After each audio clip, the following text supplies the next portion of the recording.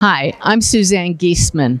My stepdaughter Susan was a sergeant in the Marine Corps when she was crossing the flight line at Marine Corps Air Station Cherry Point and was struck by lightning.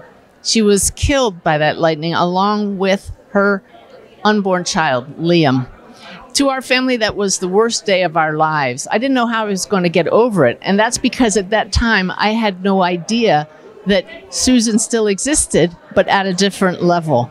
I found hope through the practice of sitting quietly every day with the knowing inside me that somehow that bolt out of the blue could not have killed her spirit. I didn't know at the time that we truly are eternal souls, but something in me nudged me to keep sitting quietly with the intention to connect with Susan.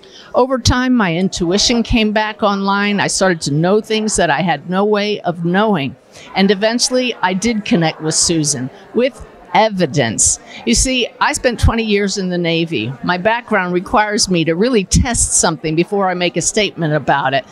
Susan showed to me with evidence that she is right here with us. I've gone on to bring through thousands of souls who have passed with verifiable information about them that I couldn't possibly know. And now it's my greatest pleasure to give hope to others that anyone you have who has crossed the veil is still with you, still part of your life, still right here.